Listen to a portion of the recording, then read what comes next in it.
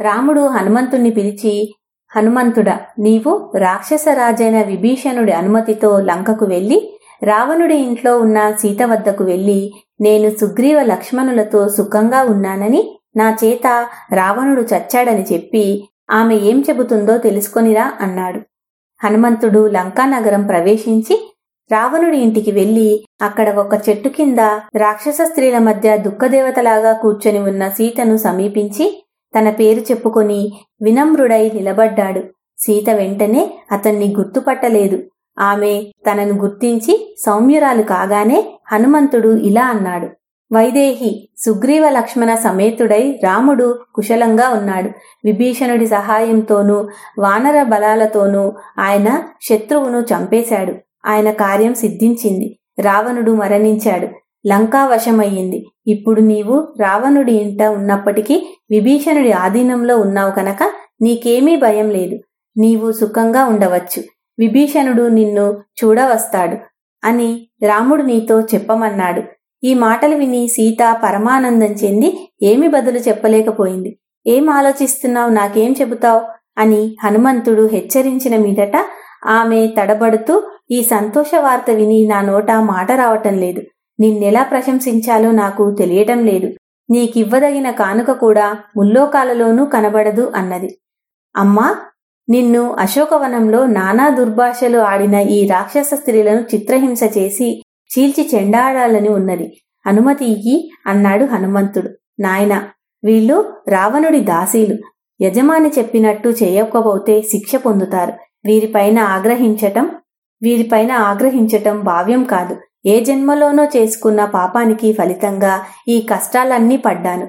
ఈ రాక్షస స్త్రీలు ఏ తప్పు చెయ్యలేదు. ఒకవేళ చేసినా ఉదారులు క్షమించవచ్చు. తప్పులు చెయ్యని వారెవరుంటారు అన్నది సీత. అమ్మా, నీవు అన్ని విధాలా రాముడికి తగిన భార్యవు. రాముడి వద్దకు వెళ్లి ఏం చెప్పమంటావు అన్నాడు హనుమంతుడు. నాకు నా భర్తను చూడాలని ఉన్నది అన్నది సీత. రాముణ్ణి తప్పక చూస్తావులే అని చెప్పి హనుమంతుడు రాముడి వద్దకు తిరిగి వెళ్ళాడు. అతను రాముడితో, ఎంతో దుఃఖితురాలై ఉన్న సీతను వెళ్లి చూడు. నీకు విజయం లభించిందని విని ఎంతో సంతోషించి ఆమె నిన్ను చూడగోరుతున్నది అన్నాడు. రాముడి కంట నీరు వచ్చింది. అతనికి ఏం చెయ్యాలో తెలియలేదు. సీత చాలా కాలంగా రావణుడింట ఉన్నది. ఆమెను స్వీకరిస్తే అపకీర్తి, నిర్దోషిని నిరాకరించటం తప్పవుతున్నది. అతను విభీషణుడికేసి తిరిగి, నీవు సీతను చక్కగా స్నానం చేయించి శరీరానికి గంధపు పూతలు పూయించి నగలతో అలంకరించి త్వరగా ఇక్కడికి తీసుకురా అన్నాడు. విభీషణుడు వెళ్లి తన స్త్రీల ద్వారా సీతకి ఈ మాట చెప్పించాడు. సీత స్నానం చెయ్యకుండానే తన భర్తను చూస్తానన్నది. కాని విభీషణుడు రాముడు చెయ్యమన్నట్టే చేస్తే బాగుంటుందని చెప్పాడు. ఆడవాళ్లు సీతకు తలంటి స్నానం చేయించి శరీరానికి పూయవలసిన పూతలన్నీ పూసి మంచి నగలు పెట్టి మంచి బట్టలు కట్టి మంచి బట్టపైన కప్పారు. చక్కని పల్లకీలో ఆమెనెక్కించి అనేక మంది రాక్షసులను పరివారంగా పెట్టి విభీషణుడు ఆమెను రాముడున్న చోటుకి తీసుకుపోయాడు. సీతను ఎలా పరిగ్రహించటం, ఎలా త్యాజించటం అని కొట్టుకుంటున్న రాముడికి విభీషణుడు వచ్చి సీతను తెచ్చానని చెప్పగానే సీత మళ్లీ తన కంట పడుతుందన్న సంతోషం కూడా కలిగింది. అతను విభీషణుడితో, సీతను నా ముందుకు తీసుకురా అన్నాడు. విభీషణుడి ఆజ్ఞపైన అతని భటులు అక్కడ మూగి ఉన్న వానరులను దూరంగా తోసేశారు. రాముడు విభీషణుడితో, ఎందుకు వీరందరినీ తరిమేస్తున్నావు? వీళ్ళు పరాయి వాళ్లు కారు, నా వాళ్లే. ఆపత్ సమయంలోనూ స్వయంవరంలోనూ పెళ్లిళ్లు, యజ్ఞాలు మొదలైనవి జరిగేటప్పుడు స్త్రీలు ప్రజల మధ్యకు రావచ్చు. ఇది యుద్ధభూమి. సీత నా వియోగంతో బాధపడుతున్నది. అందుచేత వీరంతా ఈ సమయంలో ఆమెను చూడవచ్చు అన్నాడు. విభీషణుడు వెళ్లి సీతను రాముడి ఎదుటకి తీసుకొని వచ్చాడు. రాముడన్న మాటలల్లో లక్ష్మణ సుగ్రీవాదులకు సీతపైన ప్రేమ ఉన్న లక్షణాలు కనబడక విచారం కలిగింది. సీత సిగ్గుచేత ముడుచుకుపోతూ రాముడి ఎదుటకి వచ్చింది. ఆమె వెనకాగా విభీషణుడు వచ్చాడు. అంతమంది ఎదుట తన ముఖం చూపలేక సీత చీరతో ముఖం కప్పుకొని రాముడికేసి చూస్తూ అతనికి ఎదురుగా నిలబడింది. రాముడు సీతను చూసి చాలా పరుషంగా ఇలా అన్నాడు. సీత, పౌరుషవంతుడైన వాడు చేయగల పని చేశాను. శత్రువును చంపి నిన్ను తిరిగి సంపాదించాను. శత్రువు నాకు చేసిన అవమానాన్ని కడిగేసుకున్నాను. నా శ్రమ ఫలించినది. నా ప్రతిజ్ఞ నెరవేరినది. సుగ్రీవుడి ప్రయత్నము, విభీషణుడి ప్రయత్నము సఫలమయ్యింది. అయితే నేనిదంతా నీకోసం చెయ్యలేదు. నా వంశానికి కలిగిన కలంకం పోగొట్టుకోవటానికి చేశాను. నాకు నీతో పనిలేదు. నీ ఇష్టం వచ్చిన చోటికి వెళ్ళిపోవచ్చు. నేనీ మాట బాగా ఆలోచించే చెబుతున్నాను. చాలా కాలంగా పరాయివాడి దగ్గర ఉన్నదాన్ని అభిమానవంతుడెవడూ తిరిగి గ్రహించడు. నిన్ను ఎవరు పోషిస్తే వారి వద్ద ఉండు. లక్ష్మణుడు గాని, భరతుడు గాని, వానర రాజైన సుగ్రీవుడు గాని, రాక్షస రాజైన విభీషణుడు గాని నిన్ను పోషించవచ్చు. నీకెక్కడ సుఖంగా ఉంటుందని తోస్తే అక్కడనే ఉండవచ్చు. ఇంతకాలంగా పతివియోగంతో కుమిలిపోయి చివరకు అతని నోట అమృతవాకులు వినవలసిన సీత ఇలాంటి మాటలు విని నిలువునా కంపించిపోతూ కన్నీరు కార్చసాగింది. అతని నోట అలాంటి మాటలు ఎన్నడూ విన్నది కాదు. అందుచేత అవమానంతో ఆమె తల మరింత వాలిపోయినది. ఆమె గద్గదా కంఠంతో ఇలా అన్నది: వీరుడా, అజ్ఞాని తెలియని మాటలు అన్న విధంగా ఈ కర్ణకఠోరమైన మాటలు ఎందుకంటున్నావు? నీవు అనుకున్నట్టుగా నేను ఏ దోషమూ చెయ్యలేదు. దుష్ట స్త్రీలను బట్టి స్త్రీ జాతినంతటినీ శంకిస్తున్నావు. నీకు నా స్వభావం తెలుసు. అందుచేత అలాంటి శంక విడిచిపెట్టు. నేను ఆధీనురాలునై ఉండగా రావణుడు నా శరీరాన్ని తాకితే ఆ తప్పు నాది కాదు. నా ఆధీనంలో ఉన్న మనస్సు మాత్రం నీపైనే ఉన్నది. ఇంతకాలం కలిసి ఉన్న తరువాత కూడా నా స్వభావం నీకు తెలియకపోతే ఇక తెలిసే మార్గమే లేదు.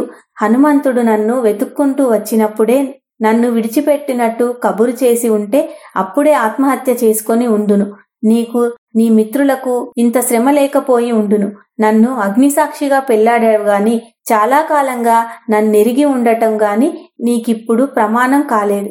సీతారాముడితో ఈ మాట అని లక్ష్మణుడితో, లక్ష్మణ, ఇంత మాట పడి నాకు జీవించాలని లేదు. చితిపేర్చు. నేనందులో ప్రవేశించి ప్రాణత్యాగం చేస్తాను. 10 మంది మధ్య భర్త చేత విడవబడిన భార్యకు మరో గతి లేదు అన్నది. లక్ష్మణుడు అతి దీనంగా రాముడి ముఖం కేసి చూసి సీత అగ్నిప్రవేశం చేసి ఆత్మహత్య చేసుకోవటానికి అతను సుముఖుడేనని గ్రహించి చితిపేర్చాడు. తల వంచుకొని ఉన్న రాముడికి సీత మెల్లిగా ప్రదక్షిణ చేసి మండుతున్న చితి వద్దకు వచ్చి దేవబ్రాహ్మణులకు నమస్కారం చేసుకుని చేతులు మోడ్చి, నేను రాముణ్ణి తప్ప తలవకపోయినట్టయితే, నన్ను గురించి రాముడికి కలిగిన శంక అబద్ధమైతే, నేను మనోవాక్యాయ కర్మల రాముణ్ణి అతిచరించకపోయినట్లయితే, సర్వసాక్షి అయిన అగ్నిహోత్రుడు నన్ను సర్వవిధాలా కాపాడుగాక అని చెప్పి అగ్నికి ప్రదక్షిణ చేసి అందులో ప్రవేశించింది. అది చూసి వానరులు, రాక్షసులు కూడా ఆహాకారాలు చేశారు.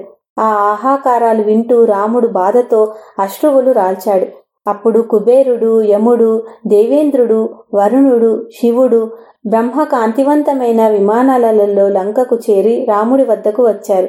వాళ్ళు చేతులెత్తి రాముడితో, లోకకర్తవు, జ్ఞానావతారుడివి, సీత అగ్నిప్రవేశం చేస్తుంటే ఎలా చూస్తూ ఊరుకుంటున్నావు అన్నారు. నేను దశరథుడి కొడుకుననే అనుకుంటున్నాను. నేను పరమార్థంలో ఎవణ్ణో ఎందుకు పుట్టానో బ్రహ్మ చెప్పాలి అన్నాడు రాముడు. నీవు సాక్షాత్తు నారాయణుడివి. సీత లక్ష్మీదేవి. రావణ సంహారం కోసం ఈ భూలోకంలో మానవ జన్మ ఎత్తావు. రావణ వధ చేశావు. ఇక వైకుంఠానికి రా అన్నాడు బ్రహ్మ. బ్రహ్మ ఇలా అనగానే అగ్నిహోత్రుడు సీతనెత్తుకొని చితి నుండి లేచి వచ్చాడు. అగ్నిహోత్రుడు మానవాకారం ధరించి పైకి లేవగానే చితి చల్లారిపోయింది. అగ్ని సీతను తెచ్చి రాముడికిస్తూ, ఇదిగో నీ సీత. ఈవిడ ఏ పాపమూ ఎరగదు. ఈమె మనస్సు ఒక్క క్షణమైనా నీపై నుంచి మరొకరిపైనికి మరలలేదు. ఆమె మనస్సు తనకేసి తిప్పాలని రావణుడు విశ్వప్రయత్నాలు చేశాడు. కాని అవేవీ ఫలించలేదు. కనుక ఈమెను పరిగ్రహించు, ఇది నా ఆజ్ఞ అన్నాడు. సీత ఏ పాపమూ ఎరగదని నాకు తెలుసును.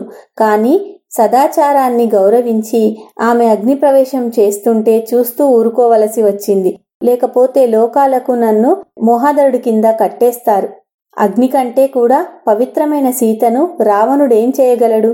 ఇప్పుడు సీత పాపరహిత అని 3 లోకాలకు వెల్లడయ్యింది. నేనామెను తప్పక పరిగ్రహిస్తాను అని రాముడన్నాడు.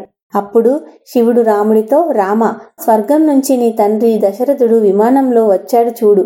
ఆయన మాట నిజం చేసినందువల్ల ఆయనకు ఇంద్రలోకం లభించింది అన్నాడు. రామలక్ష్మణులు విమానంలో వచ్చిన దశరథుడిని చూసి ఆయనకు నమస్కారం చేశారు.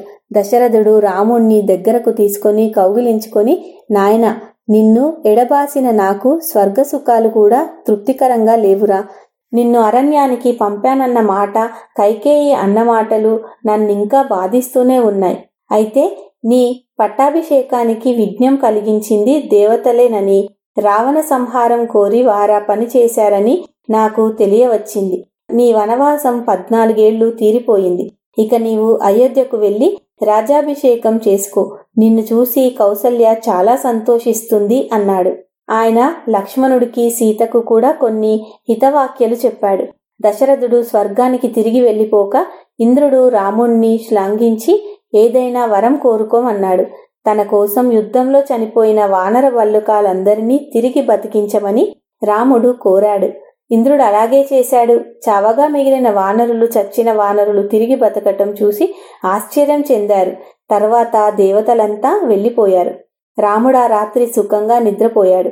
మర్నాడు విభీషణుడు వచ్చి రాముణ్ణి స్నానం చేయిస్తానని, నగలు బట్టలు ధరింపజేస్తానని చెప్పి ఆహ్వానించాడు. అలాంటివన్నీ సుగ్రీవుడు మొదలైన వారికి చేయించు. 14 ఏళ్లు పూర్తి అయిన మర్నాడు నేను తిరిగి రాకపోతే ప్రాణం వదులుతానని నా తమ్ముడు శపథం చేశాడు. వాడన్నంత పని చేస్తాడు. అలాంటప్పుడు నాకు స్నానాలు, వస్త్రాభరణాలు దేనికి? నేను వెంటనే అయోధ్యకు వెళ్ళాలి అని రాముడన్నాడు. ఒక్కరోజులో నేను నిన్ను పుష్పక విమానం మీద అయోధ్యకు చేర్చగలను. ఇంతకు ముందు కుబేరుడు వచ్చినా కూడా అతని విమానం అతనికి ఇచ్చేయకుండా నీకోసం ఉంచాను.